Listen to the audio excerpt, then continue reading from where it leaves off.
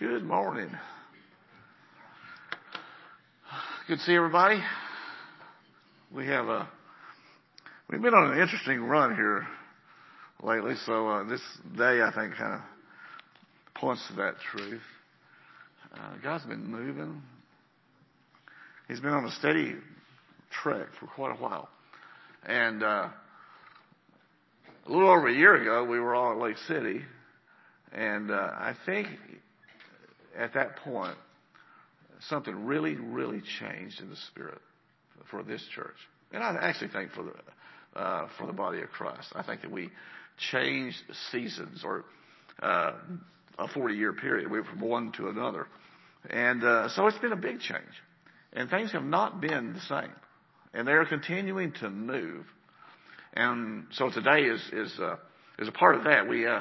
Janine and I started texting last week about an issue that was going on, and the next thing I know, she'd text something, I'd respond, and back and forth it went, and to the point where I thought, hey, this clicks together, and anyway, so she ends up here.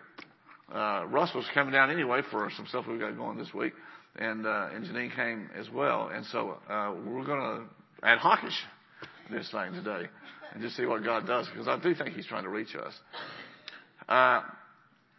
For over a year, I believe that every minister that has come here has come with an extra level of anointing.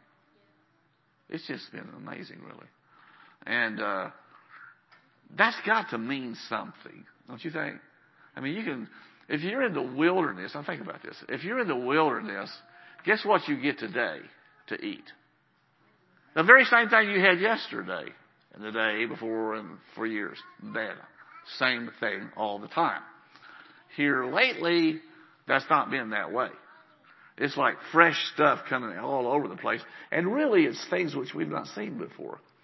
So I'm excited about what I'm seeing. And if you missed what was brought last week, it was Al Houghton's turn. Man, that was some amazing stuff. It really was. The good thing is it's out there on Facebook Live, and also we record them as well, so we get a better recording than that than Facebook Live. But if you want to listen to those, you should, because we are literally laying line upon line and precept upon precept about what God is about to do. Now, there has been quite a stirring, I think, here lately, and I've been trying to determine in myself, well, what is God really saying here? Because I know it's hard to believe looking at me, but I'm really getting kind of old now, and so I've been around long enough to see God move, and He's starting to repeat some things, and in the way He does stuff with me, I'm used to it now, and what I mean by that is that if God wants me to speak about something to this church, He will visit me with circumstances in my life. Things start happening, and I have no control over them. I usually don't like them, by the way, and but they germinate and then they produce the word of the Lord to you. The Bible talks about it this way: the high priest that Jesus sits in the place of is the one who can be touched with the feeling of our infirmities. Jesus is touched by what you feel, so that when He goes to God the Father, He can go on your behalf and tell Father God how you feel. It touches Him just like it touches you. Same way in the ministry. Things happening out there begins to hit me, and the next thing I know, I'm talking about it. So one thing's been coming at me lately, and I've been going, well, God, is this what you're doing?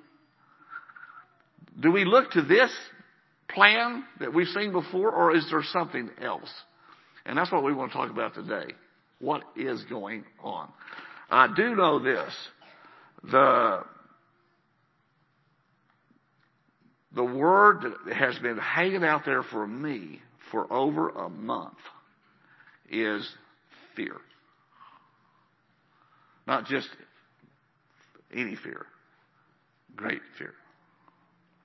And so I'm looking at it going, okay, so why and what do we do about it? And what am I supposed to do in reaction to that? Now, there's always a certain amount of trepidation when you move into something new. You know, if you're moving to a new job or whatever in life, there is always this sense of, I don't know what's happening, I'm not in control. And so that kind of makes you fearful in a sense. So is that what's going on here? You know, I shared a few weeks ago about what the thing that hit me was all of a sudden I got hit with my eyesight with an incurable disease which eventually causes blindness. Well, that hit a fear in me that went back to my childhood. And I go, hey, I felt hedged in. Where's Connie? Oh, there you are. So you and I can dance on this deal. I felt closed in on. I mean, I'd wake up at night with this reality. This thing's going to hit me. It's going to go from one eye to the other. And I would end up not be able to see. And I had that fear ever since I was 10. And so I kept thinking about Job. The thing which I greatly feared has come upon me. So I'm going, all right, God, what are you trying to say here now? I know that when I first started the ministry, it began over the whole issue of entering the promised land, which I think is what we're doing right now. And during that time, you told me to pray for the people for 3 issues that they need to deal with as they enter what God has promised them in their life. 3 areas that he will test you on that you need victory over. Relationships, finances, and in health. And I have been through relationships tests and financial tests like crazy. And here, all of a sudden, I'm hitting a health issue, which literally is the thing which I so greatly fear. Now, I know how God has dealt with me over the other test. And here's how the drill normally goes. He intercepts my life, didn't even ask permission, he just does it. And the next thing you know, this is your reality, and you can't get out of it. And the first thing you run into, guess what? Is fear. You run into fear. Because you've tasted this nothing burger, and it ain't taste good before. You know what it's like to have relationships, for example, blow up and leave you abandoned. You ever felt that feeling? That's a big feeling in the body of Christ. And so that's how it always goes. He intercepts your life. He brings this fear, or the fear comes. I can't say God brings it. But here it comes. And next thing you know, you're in it. And then God shows up, starts talking to you about it. With prophetic words from outside and also unto you, out of your own mouth. He starts speaking to the thing that's before you. And all that does is makes it worse. Because now all of a sudden you had enough to carry. Now all of a sudden you got to carry the fact that you're supposed to believe in him. That's just not fair. And you got to add faith and trust, and you ain't got that shot. You know it. And then all of a sudden a move of the Spirit comes, and he does exactly what he promised, and you know it was him. It couldn't have been you. And there's great success and amazing miracles. And everybody can see that God moved, and there was restoration. And I thought, wow, is that going to happen this time? I don't even think it's the issue now. It's bad enough as it is. But I don't think this is the issue. So what I'd like to do today is define what's going on here with fear. Because it is an issue. And we need to know what it is and what it is not. So that we can focus ourselves on what we should do. There are many words in the Bible for fear. And I'm not going to do some exegetical research here on all of it. But I will say this about it. When it's there, you know it. And it is very emotional. And when it's emotional, logic has no place there. Right, ladies? Right. Husbands? When it blows, it blows. And husbands, you can't talk her down. It don't work. She don't want your conclusions and you stating the obvious. All she wants is you to be there. Hopefully like that lady from Honolulu said, with your mouth shut. I need to meet that woman. Tell her what I think about that one. I do know this. It includes us all. We're all in it. Because I think we're entering into the promised land. And when you find the issue of fear, you will find the issue of giants. Everyone's afraid of a giant. The giants of your life will put fear into you. No doubt about it. It encompasses all of us. So we all have to deal with it together. I know this much. At Lake City last year, we kind of made the point that there's two generations at play here at the same time. The older generation, which we call the rod generation, like Moses' rod, and the younger generation, which we call the sword generation, those that fight the fights. And they need to come together so that we can take this land together. The issue of the giants is primarily led by the older generation. Now, we need you young guys to play because we can't do this without you. We cannot. But you should learn from us because those giants are going to fight you too. And they are bad. Okay? They're bad. We gotta bring this thing down. Maybe Franklin Roosevelt had it right. You know, in Pearl Harbor, after Pearl Harbor, and the Japanese bombed America, he makes this proclamation as he declares war. And we're declaring war. The only thing we have to fear is fear itself.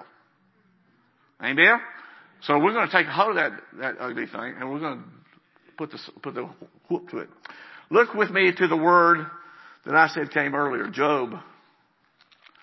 Did you realize that the oldest book in the Bible is Job? First book written. So I think it's appropriate that we would address the issue of fear from the oldest book that was written. Now, Job was the best man on earth according to God, according to the Bible. Even Satan realized it. And then God allowed Satan to intercept his life. And he hit him in those very three areas that I just told you about. Relationships, finances, and health. All of his kids died. He lost all of his wealth. And then the last shot, Satan smote him with boils all over his body, where he just loathed the very day he was born. He did pretty well with the first two tests. He didn't curse God. He just said, this is the way it is. But with that last test, it began to wear him down. And that's when Job becomes the book that we all love to read, or not. But after that last one hit him, he ends it with this statement, verse 25 of chapter 3. The thing that I greatly feared has come upon me, and what I dreaded has happened to me. And so here we are, Job living our life for us right there. As I said earlier, there's many words in the Bible for fear, and then you see two of them right here. The thing I greatly feared, that's one. And that which I dreaded is another word for fear. It means to fear something with great dread. Let's look at that one first to see where this leads us. Because see, I think the Bible needs to be our roadmap here for what we're doing. If we find it in the Word and we can follow the trail of the Word as the Spirit gives light to it, we'll know what we should do. Your Word is a lamp unto my feet and a light unto my path. So we follow the Word as the Spirit shines on it, and we will know what we should do. So let's follow the Word. The first one we want to follow is the thing I greatly dreaded. It's happened to me. Well, the word dread, like I said, it means it's just another word for fear. In Job 9, what did Job dread? Look in Job 9.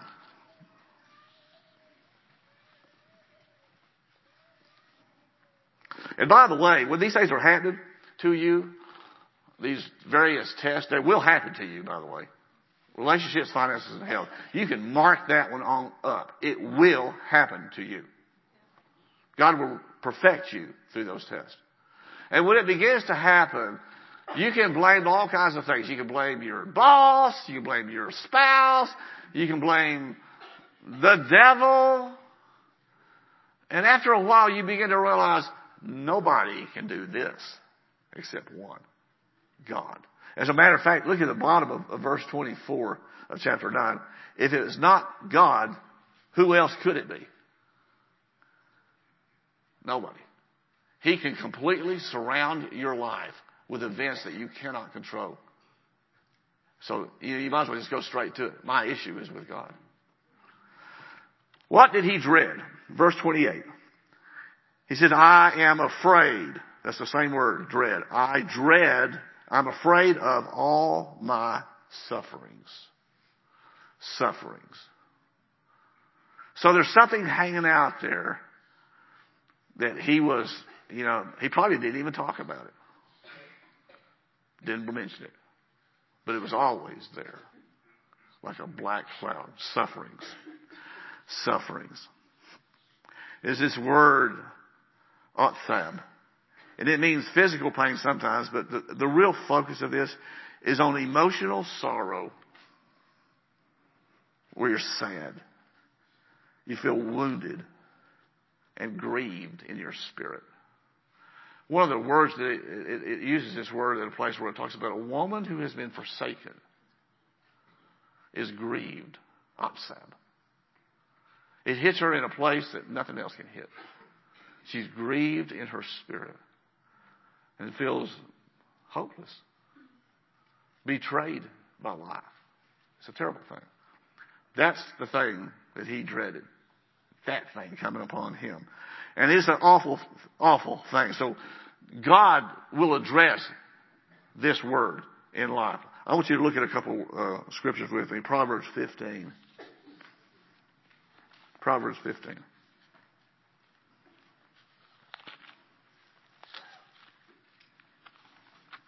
Otsab.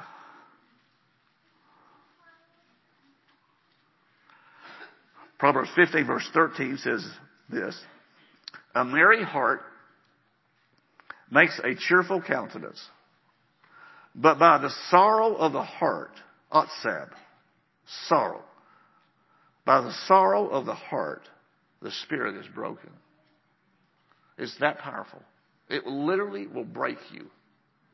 Where you don't want to live no more. I think this is probably where a lot of people get their motivation for suicide. They don't see a way out. Why live another day like this day? Otsab. So that's a terrible thing. Would you agree?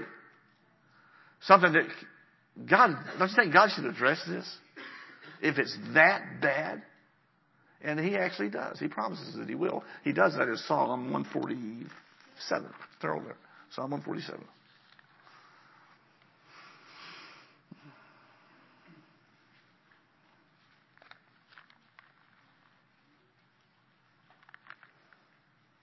The sorrow of the heart. Verse 3 of 147. He heals the brokenhearted, and he binds up their wounds, their sorrows. So God addresses it, is what I'm saying. He doesn't leave it alone. He comes there. And I tell you what, my experience in life, when God chooses to come there, fear rises up.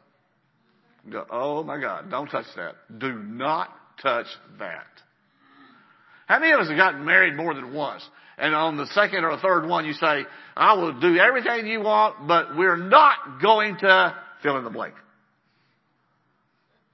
You just define your sorrow. The thing which you greatly dread, you can't live with that sucker hanging around. So you warn the other one, don't you dare go there. Guess what I'm seeing a lot of? Otsab with people. Because you know what? I think failure is a real reason for this sometimes. A woman forsaken is a woman who had a marriage and it blew up. Does she feel responsible? Does she feel like she's the reason? Yep. So when you go back to where you have failed in life, you don't want to go there again. Because you know you got whooped there. What makes you think it's going to be different this time? Amen? So he's got to do something there. He binds it up. And he will go there. Do you have a part to play? You're going to love the next one. Psalm 139. Everybody had a look on their face. I'm waiting for this moment. Wait till I get to Psalm 139. Rejoice, rejoice.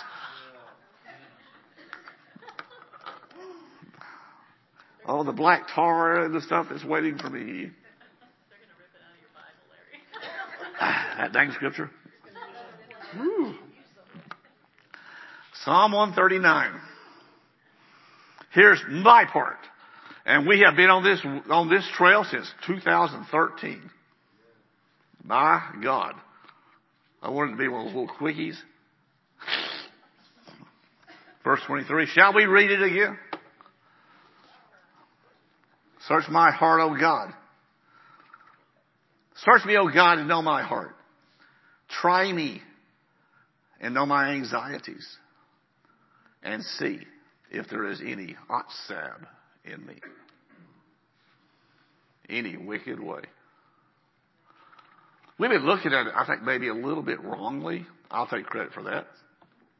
As if I created some bad thing in me. Like I'm a bad boy. Go find if I've been a bad boy. Folks, by definition, you are a bad boy. You were born in sin. You were shaped in iniquity. How could you not be a bad boy? Is there a wicked way in you? Well, duh. That is not the point. Have I been wounded? Find it, please. Please find that. Search me, O God. Go past my defense systems and the walls that I've set up and the traps that I have laid for anybody that will step there. Go there and bind me up. And do what the rest of Psalm 139 said. Lead me back to the way everlasting that you ordained before there was ever a day written. All my days you wrote in your book, and I have left that path that you called for me because of all this sorrow. Bring me back so I can fulfill your call for my life. Heal me, O God. Is there ever an end to this? Someone said no. And if someone's put a word that starts with an H, no. Probably not. Until it's over with God. And that will continue. But I'm here to tell you today, we've done pretty well on this issue. We really have. And we've been doing it for 5 years, almost 6 now. I don't think that's the focus of the Lord right now, even though that's going on as well. I mean, I could go blind, people.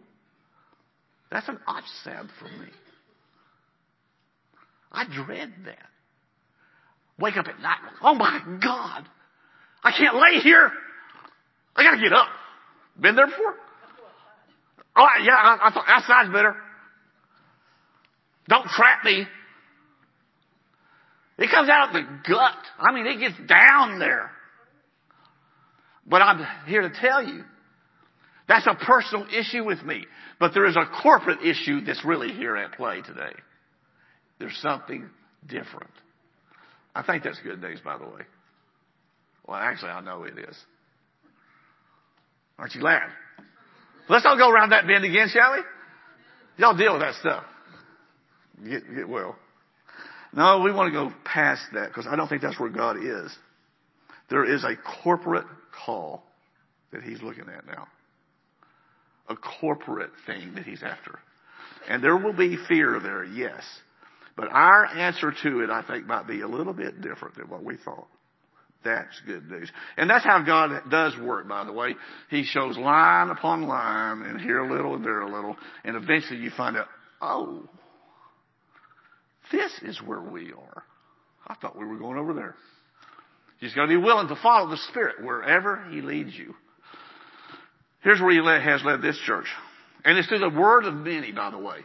Her, Al, Jill, me, and others. It's been coming at you from all angles, folks. Listen to what God is saying. We have been brought to this place, and I hate to use this trite term, but I'll use it because everybody does, for such a time as this. I mean, I hate to use that because we have overused that. But there is something different about now. It really is different. Now all of a sudden, you know what you do matters more to everybody else than you thought it did. You've got to win. You have to.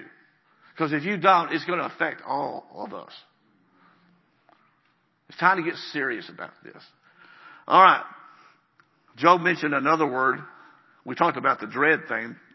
The sorrow ends with Psalm 139. But the other one he used. And that's the one that first came to me. The thing which I so greatly feared. What is that? The dread thing for me was the eye thing. But golly. Greatly feared. What is that one? Well, there's another word for fear there. It's called pakad. Pakad is a very strong word. Its focus is on the immediacy of the object that you're fearing. I mean, it's right there in front of you. And it's also upon the resulting trembling that comes. You literally shake. It describes especially the fear of sinners at the judgment of God. Think about it. You do know there is a great day of judgment. You do know that. Everybody knows that, right? We will all stand before the judgment seat of Christ. And we will all give an account for what we have done. Even the words that you have spoken. You do know that, right, people? Okay. And you are all Christians. Shall we ask that question? All of you know Jesus is your Lord and Savior. Okay. Then we're not talking about those people. We're talking to Christians now. So what does this have to do with you? All right, so let's look at what it has to do with you. Look at Isaiah 33.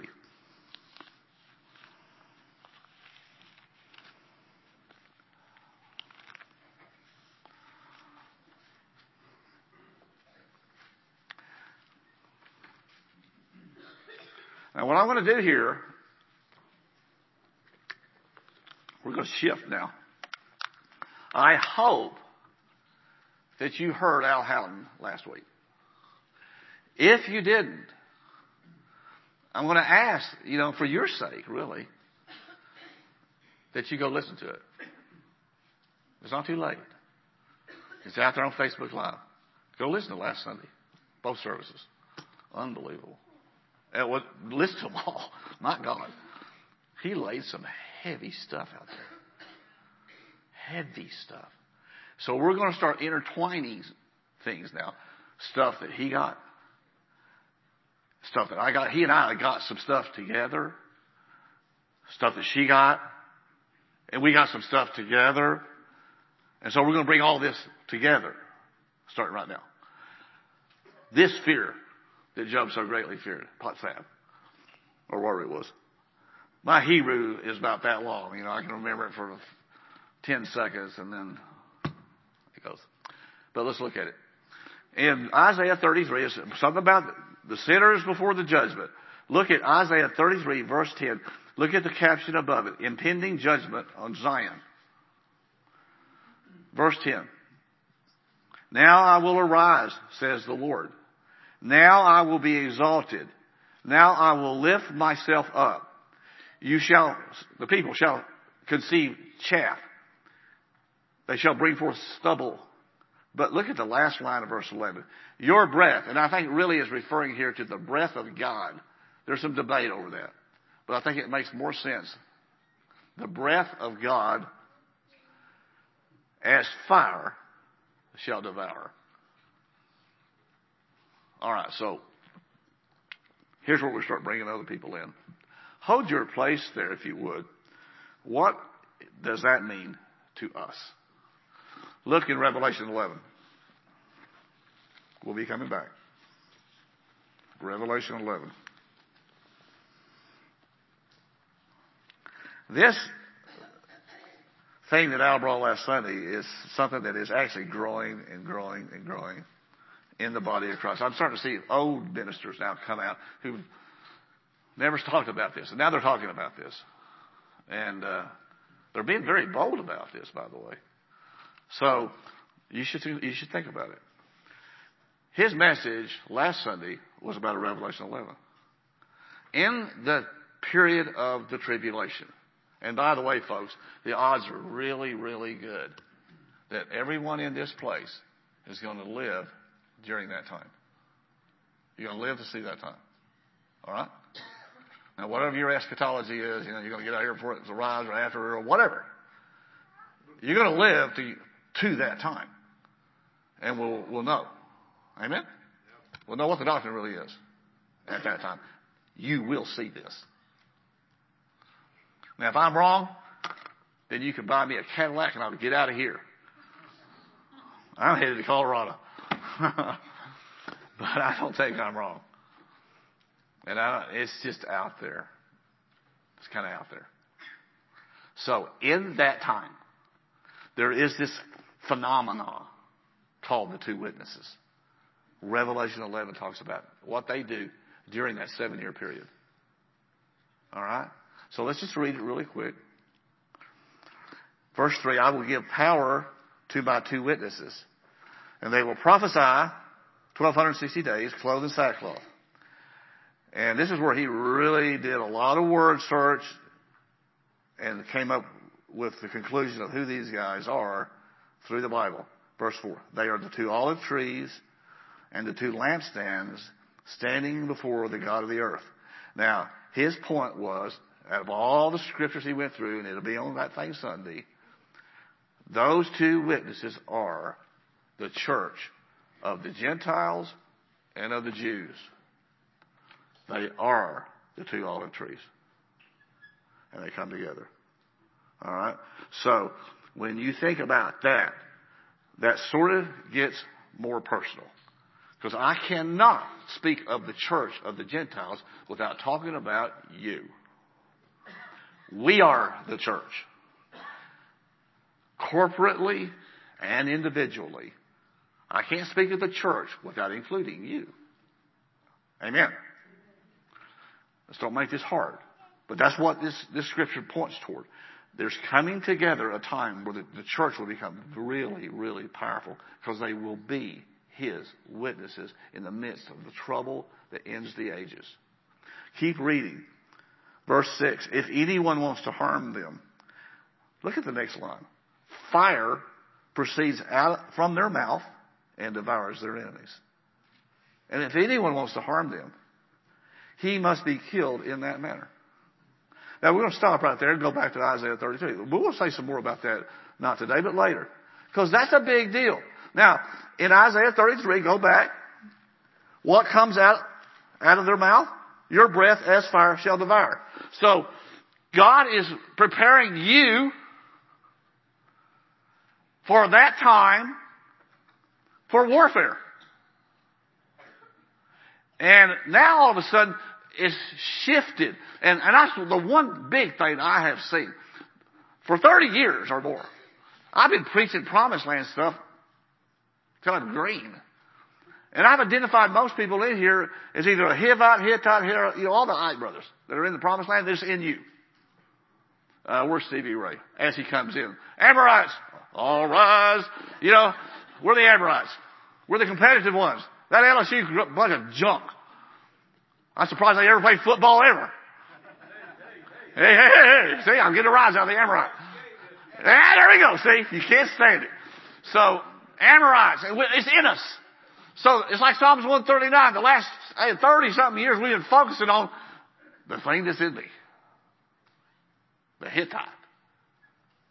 The Girgashite. Perizzite. There's 7 of them. I'm telling you, you got to identify that in you. But now, the focus is not going to be you. It's going to be people outside the church. And the fire, as they come at the church to persecute the church,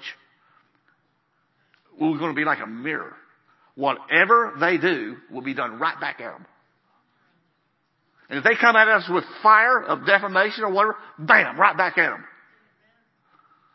It's like James says that the Bible is. It's like a mirror. You look at it to see what kind of man you are. They will look at themselves in us and go, bam, whatever they're doing, they're going to get it right back. Are you willing to let that happen? or like Al always mocks you, do you want to turn the other cheek? Do you get the distinction? Things are changing. And fire comes out to conceive, to burn the chaff. Now we're going to bring this into the fear that Job so greatly feared. Keep reading Isaiah 33, verse 12. The people shall be like the burnings of lime, like thorns cut up, they shall be burned in the fire. Hear, you who are far off, what I have done.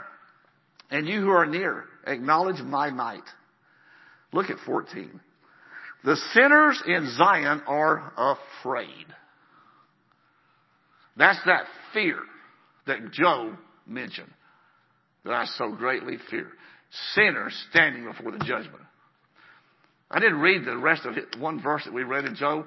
He says, I don't like this because I know you're not going to hold me innocent before the judgment. So, but we have Jesus now, thank God.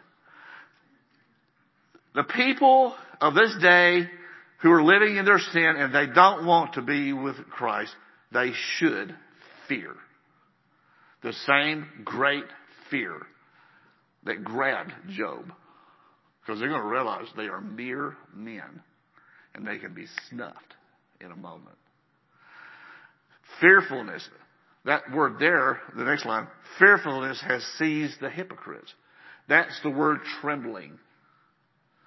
So we said earlier, the great fear that Job had, it focuses on this thing that happens and the trembling that follows it. So here it comes. It's going to freak everybody out. Jesus said it this way. When he comes back, it's going to be so rough and challenging that men's hearts will fail them for fear and for looking at the things that are coming on this earth. They will tremble and they'll start having heart attacks. That's coming, people. Did y'all understand that? Clear as mud? Okay. As good as it gets right now.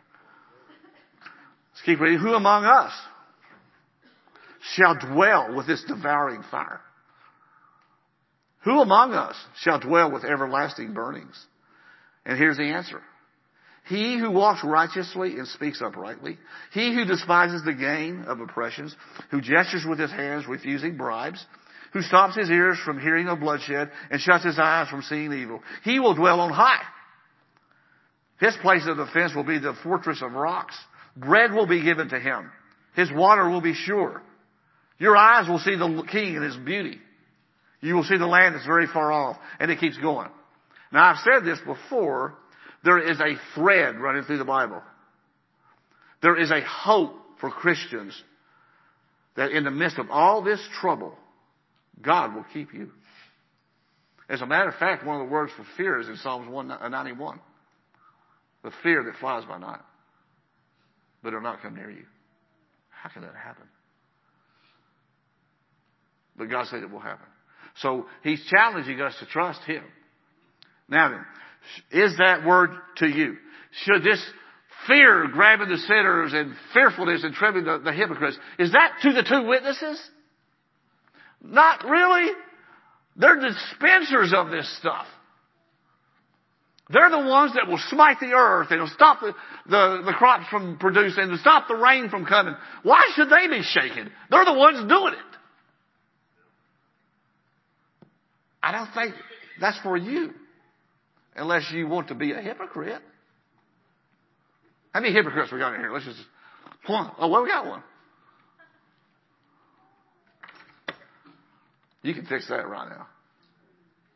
Just repent and do the truth. Psalm 139 yourself until you stop. Be real. All right. Isaiah 2.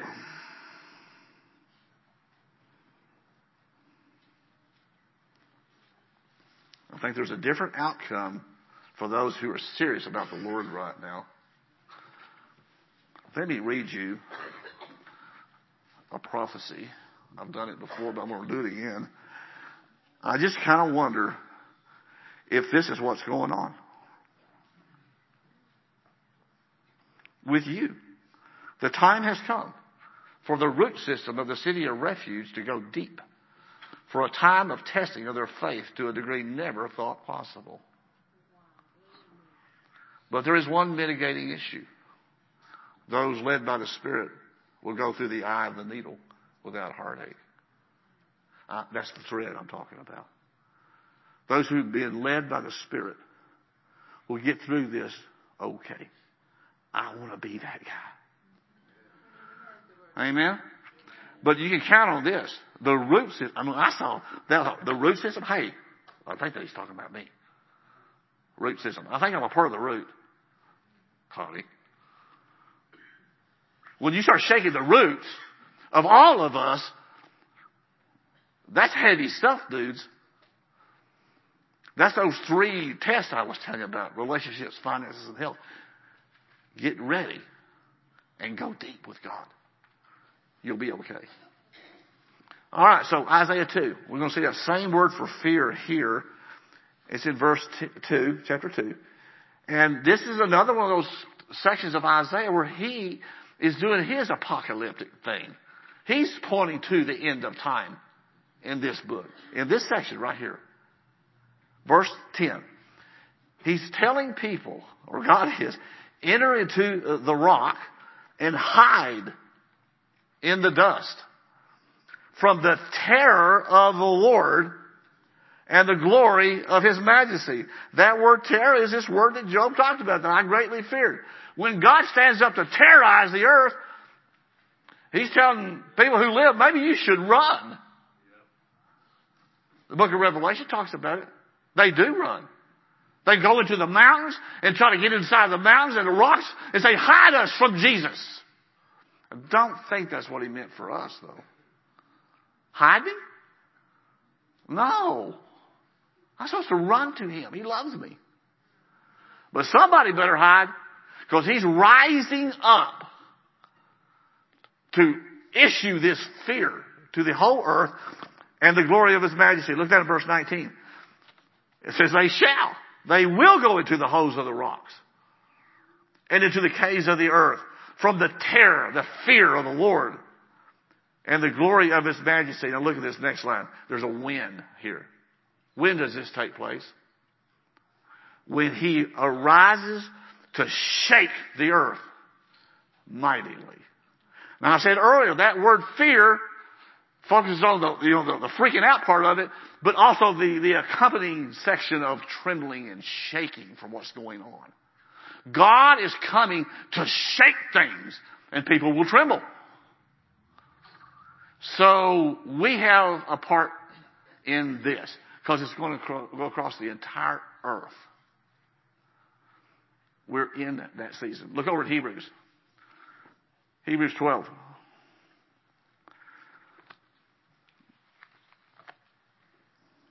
This word has been coming out a lot lately. So we must be close. Because I don't think God would bring up this word until it's time for this word. Because this word has serious ramifications. I mean, my God, this is serious stuff. So why would you bring it up? Just to have something to preach about? You know, I mean, come on. This is big time stuff right here. Chapter 12 of Hebrews. An amazing chapter. Pick it up, verse 25. See that you do not refuse Him, God, who speaks.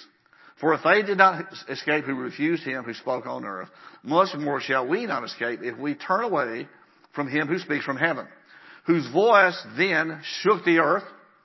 But now He has promised, saying, yet once more I shake not only the earth, but also heaven. Then we saw in Isaiah 2 that when the terror of the Lord comes, it happens when He arises to shake the earth mightily. And here it is. He shook the earth the first time during Moses' day, when they got the 10 Commandments from Mount Sinai. Isaiah was like 800 years after that. And he's still prophesying of a time God's going to shake the earth. So he wasn't talking about what happened 800 years ago. He was looking forward. And here it is right here. I will do it again. He's going to shake it again. Keep reading. Now this, yet once more, 27, indicates the removal of those things that are being shaken as the things that are made, that the things which cannot be shaken may remain. Therefore, since we are receiving a kingdom which cannot be shaken, let us have grace by which we may serve God acceptably. You should underline serve God acceptably and ask yourself the question, am I doing that? Folks, you can kid a lot of people, and I don't care. But at one thing I've always tried to walk in. I don't know who said this, Shakespeare or somebody. Maybe it was one of his plays. To thy own self, be true. To thine own self, be true. Are you, right now, serving God acceptably? No BS. I mean, you can blow smoke up my dress all day long. I don't have one, by the way.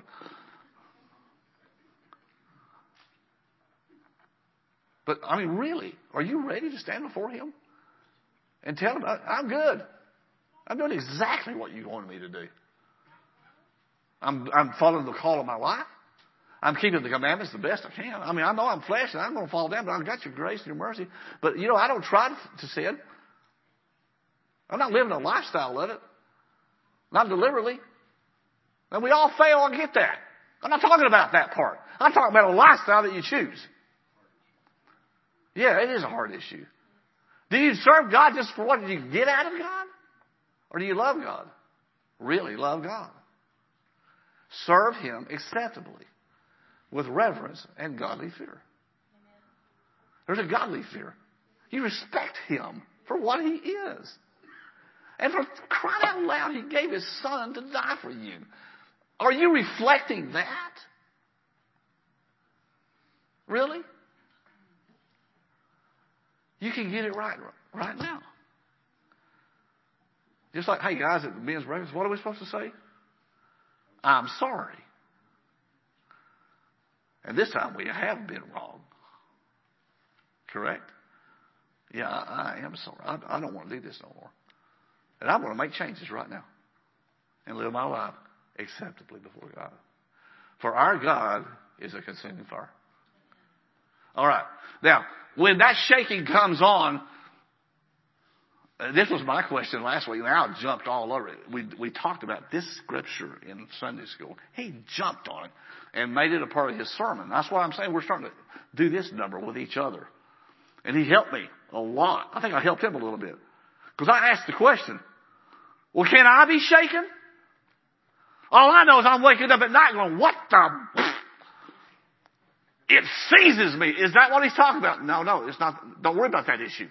He'll take care of that, Connie. He'll take care of that because He loves you. He loves me. That part, I'm looking at something a lot bigger than that.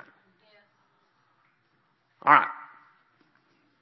But I had to ask the question. I had to walk down the progression of steps that you take when you try to figure something out. And one of the questions was, am I shaking?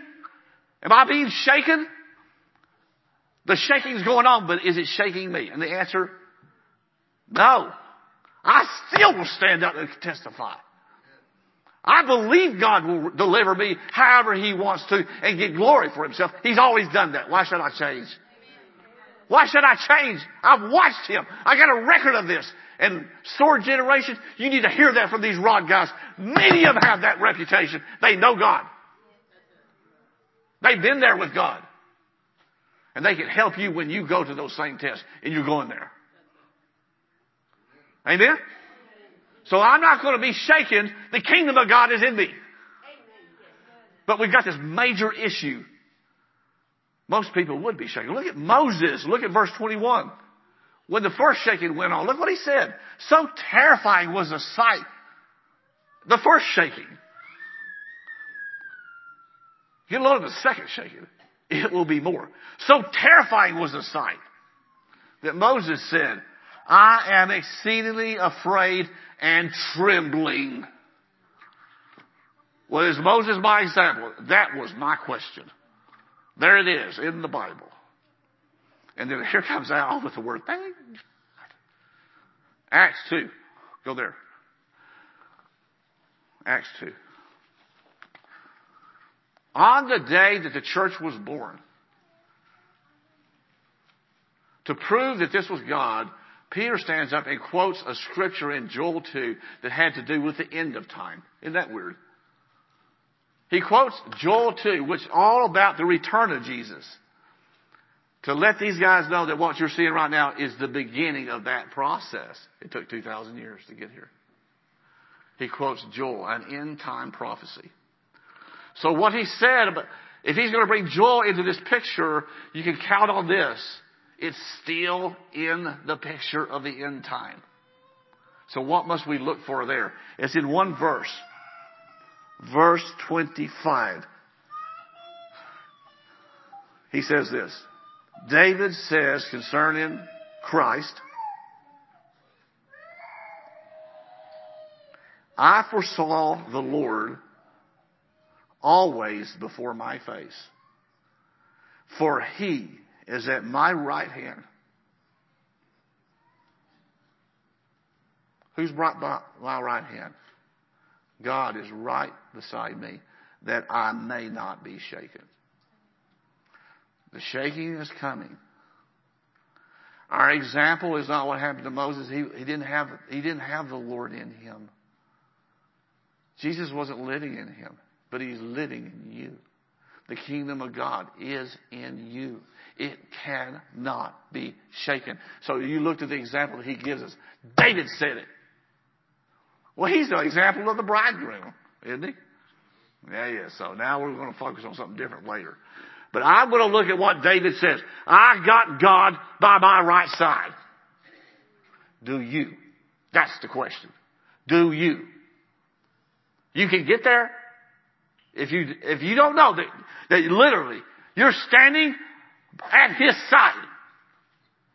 There's a place there. I've seen it. Not everybody goes there. But you can. You're being called to it. And if you go there, you can say what David said. I will not be shaken when the shaking comes. Amen? So what must we do? Well, we don't fear what's coming. Amen? We don't do that.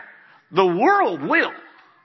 But the call to the church right now is to not let that take you down. You got to get your focus off Fox News. And focus on the one that matters. God matters. Jesus matters. He's coming again. Focus on that. There's one thing that we need to do is we need to hear the word of the prophets. Get ready, prophet. Deuteronomy 31. Turn there. Now, this is one of the ways that I knew that God was directing our steps. Deuteronomy 31. The reason that this really got me was because it's actually a repeat, or the first time it was said. It was said again in Joshua 1. And that scripture was quoted to me. It was my life word given to me by a prophet named Ivan Tate. My life word. Well, that ought to cut through stuff and nail the point. Here we are. Finally, what he told me I would do at the beginning of my ministry, which is like Joshua, lead them into the promised land. So the very first thing he says in verse 6, this is Moses telling Joshua, verse 6, be strong and of good courage. Do not fear, nor be afraid of them. For the Lord your God, he is the one who goes with you. He will not leave you nor forsake you. Miss Prophet Lady. This is your part. So this is where Janine and I just went, boing. God was speaking to her about, say it. Courage. Is that the next verse? Same verse. Be strong and of good courage. So there's an antidote here to what it would want to grab hold of your life and control you. Here's your answer, lady. I was wondering how he's going to wind around to me. Holy Spirit gives me words, and we went through trust. He gave me courage. So I started studying courage. And I started walking I found a lot of fear in myself that I didn't realize that I kind of knew that I had. Russ knew that I had it. You know, husbands know things about their wives. And Russ knew that I had it. And when we moved, I found myself in a lot of fear. And it just came out. My father was very fearful. He was a very fearful man. So I came by it very organically because we were taught, instead of being taught the leading of the Lord, we were taught fear. And my dad would teach me that, well, this is the leading of the Lord. No, that's fear. There's a huge difference. And so God started talking to me about courage. And if you go to, he took you to Deuteronomy 31. Moses is saying this to the people. Deuteronomy 31:6. He's saying it to the people. He's saying, you be strong and of a good courage. Moses knew that his time was coming to an end. So he was winding down. He was telling the people, you be strong and of a good courage. That word strong means to strengthen, to be resolute, to be rigid. You be rigid, you be strong, you be resolute. And that word courage means to be brave and secure and solid. God's calling you to be brave and solid, resolute. Mm-hmm. You're not changing your mind. You're not changing your posture. We're standing here and that's it. Boy, that's something we need, isn't it? We need a good dose of courage. Mm-hmm. Because what we're facing is enormous. What we're facing is enormous. And then Moses, when you look farther down, Moses is saying this to Joshua in front of the people. He's saying, he looks to Joshua and he tells him, in the sight of all Israel, he says, Joshua, you be strong and you be courageous. He always combines the two, strong and courageous. Mm-hmm. God's looking at you saying, you be strong and courageous. Patrick, you be strong and courageous. Because you can't be strong and courageous and have fear. Doesn't go. It doesn't go together. You have to be strong and courageous. When I think of strong and courageous, Mike, I think of the military. I do. I just think of the military. And I think of the Tomb of the Unknown Soldier is what hits me. Because those men, I think, are strong and courageous. Have you seen them when they're in the middle of a snowstorm and all that? And those men are just walking the tomb of the unknown soldier. Gets me every time, Mike. Gets me every time. One guy gets stabbed. Wasn't it one guy got stabbed in the foot and he just kept walking? Never flinched.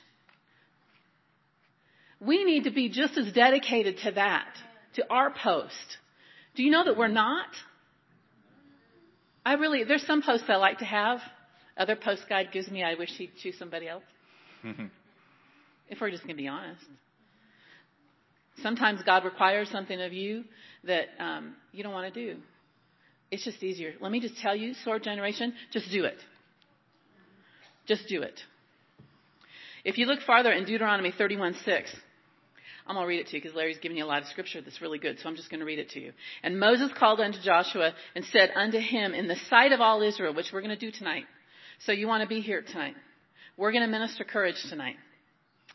Be strong and of a good courage, for thou must go with these people into the land which the Lord has sworn unto their fathers to give them, and thou shalt cause them to inherit it. So, Sword Generation, you can't take it without us.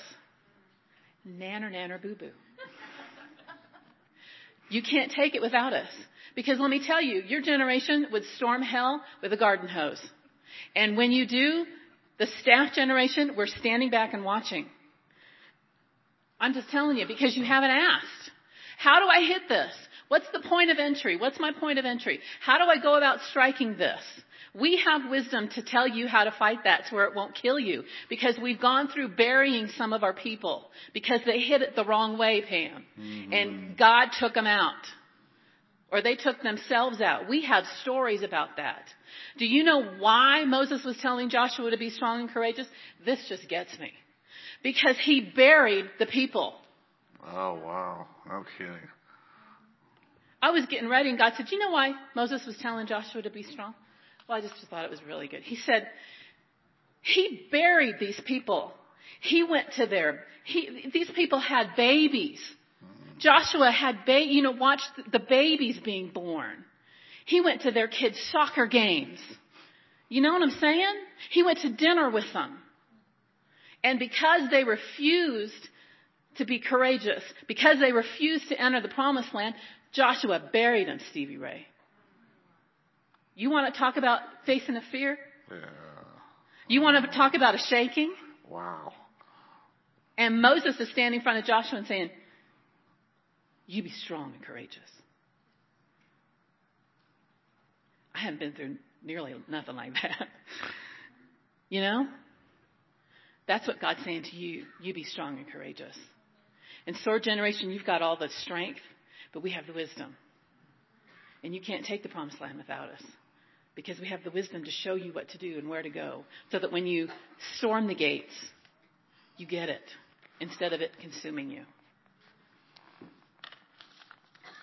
So we're going to talk tonight about the New Testament portion of courage. And then we're going to minister courage to you. It's going to be a time of courage. A time of facing fear. God's going to speak to a lot of your deep fears tonight. You don't have to be scared. I'm one of the safest people. You really don't have to be scared. My husband laughed. Did you hear him laugh? He's married to her. Yeah.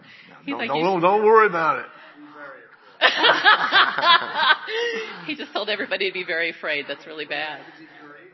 Be courageous. Be courageous. I really, seriously, be courageous. I'm excited because what I'm excited about is some of the stuff I've been praying over for you a long time, and God has finally said, "Now's the season. Let's deal with the fear. Let's deal with this. Now's the season." So I'm excited. I want you to come. So I'm sitting at work one day, and I'm working a temp job, and so I'm just the decoration in the office, kind of. You didn't have to laugh. Are you a bobblehead? I kind of am. I'm, a bobblehead. Okay. Kim, you didn't need to laugh nearly that loud, but so I'm the decoration in the office, and so I was sitting at my desk, and Holy Spirit said, "Didn't your roommate in college, didn't she sign?" Yeah, she did sign. She signs now. I mean, she does this for a living. She does sign language and she interprets for the deaf, and she's amazing at it. And he said, and my husband does that. I go, and he said, "Don't you think you should contact her and ask her what the sign for courage is?" In 1,000 years, Lindsay never thought about it. I haven't thought about signs, anything. I mean, nothing. And so I contacted her. Oh, this is really good. This is really good, y'all. And so I contacted her, and so she gave me the sign for courage. And so this is your sign for this coming year. And let me tell you, when I go in the bathroom at work, I do this to myself in the mirror. I look at myself in the mirror and I do this sign. Holy Spirit hits me every time. Wow. Every time I look at myself in the mirror and do this sign so I see myself do this, Holy Spirit hits me. So I know that it's going to hit you, and I'm all excited. Because He's giving you a tool. Mm-hmm. He's giving you a tool, Connie. So when no one else is around, when it's dark at night, you do this. No, not that. Because Kim was like, no, don't do that. Okay, here, hold this. I'll hold this. So courage, the sign for courage is to cup your hands and do this. Mm-hmm. It comes out. You cup your hands and you pull it out like this. And it's an L with your elbows. You go, courage. Wow. Did you feel it? Yeah, courage. Didn't you feel it? I need you to nod. Didn't you feel it, Kim? Courage. Lindsay. Mm-mm. You just cup your hand. You go like, it's not flat. You cup your hands like this and you pull it out. Courage. There's an English saying that says it says you take your courage with both hands. Amen. Courage. Do you know what this also means? Healed. Really? It's the same sign. Oh, wow. I want to do that today. It's the same sign. Healed. Courage. Do you feel the Spirit in it? Mm-hmm. Sometimes you're going to need to go in the bathroom and you're going to need to look at yourself in the mirror and you're going to have to talk to yourself and you're going to say, Patrick, courage. Mm-hmm. Healed. Because God gives us signs. He gives us things to do so that we speak life into ourselves. When you can't call somebody, when you can't text somebody, when you're by yourself in the middle of an oil field, or when you're by yourself in the middle of something, you're going to have to self-talk yourself into a place of courage. So you're going to have to go, courage. Healed. Because the enemy wants to convince you that you're not ever going to be healed. You're not ever going to be whole. This thing is always going to be in front of you. Courage. Healed. That's what God's called you to. A place of courage and a place of healing. And let me tell you that you can't press somebody into a place of healing. God has to lead them into that place. As much as I've joked around putting my foot on somebody's fanny to get them there, you really can't. No. It has to be a work of Holy Spirit. True. That's true. So it's a very personal word, the words of Joshua, and to each one of those people. We need to preach that word, but it's up to you. But we can help you do that. I love that. Tonight at 6, are we ready? Yeah. Tonight at 6, and it's like Lake City 2.0, okay? So let's all stand. I need the staff too. Whoever has the staff. I got it. Okay. I'll bring it. I like that.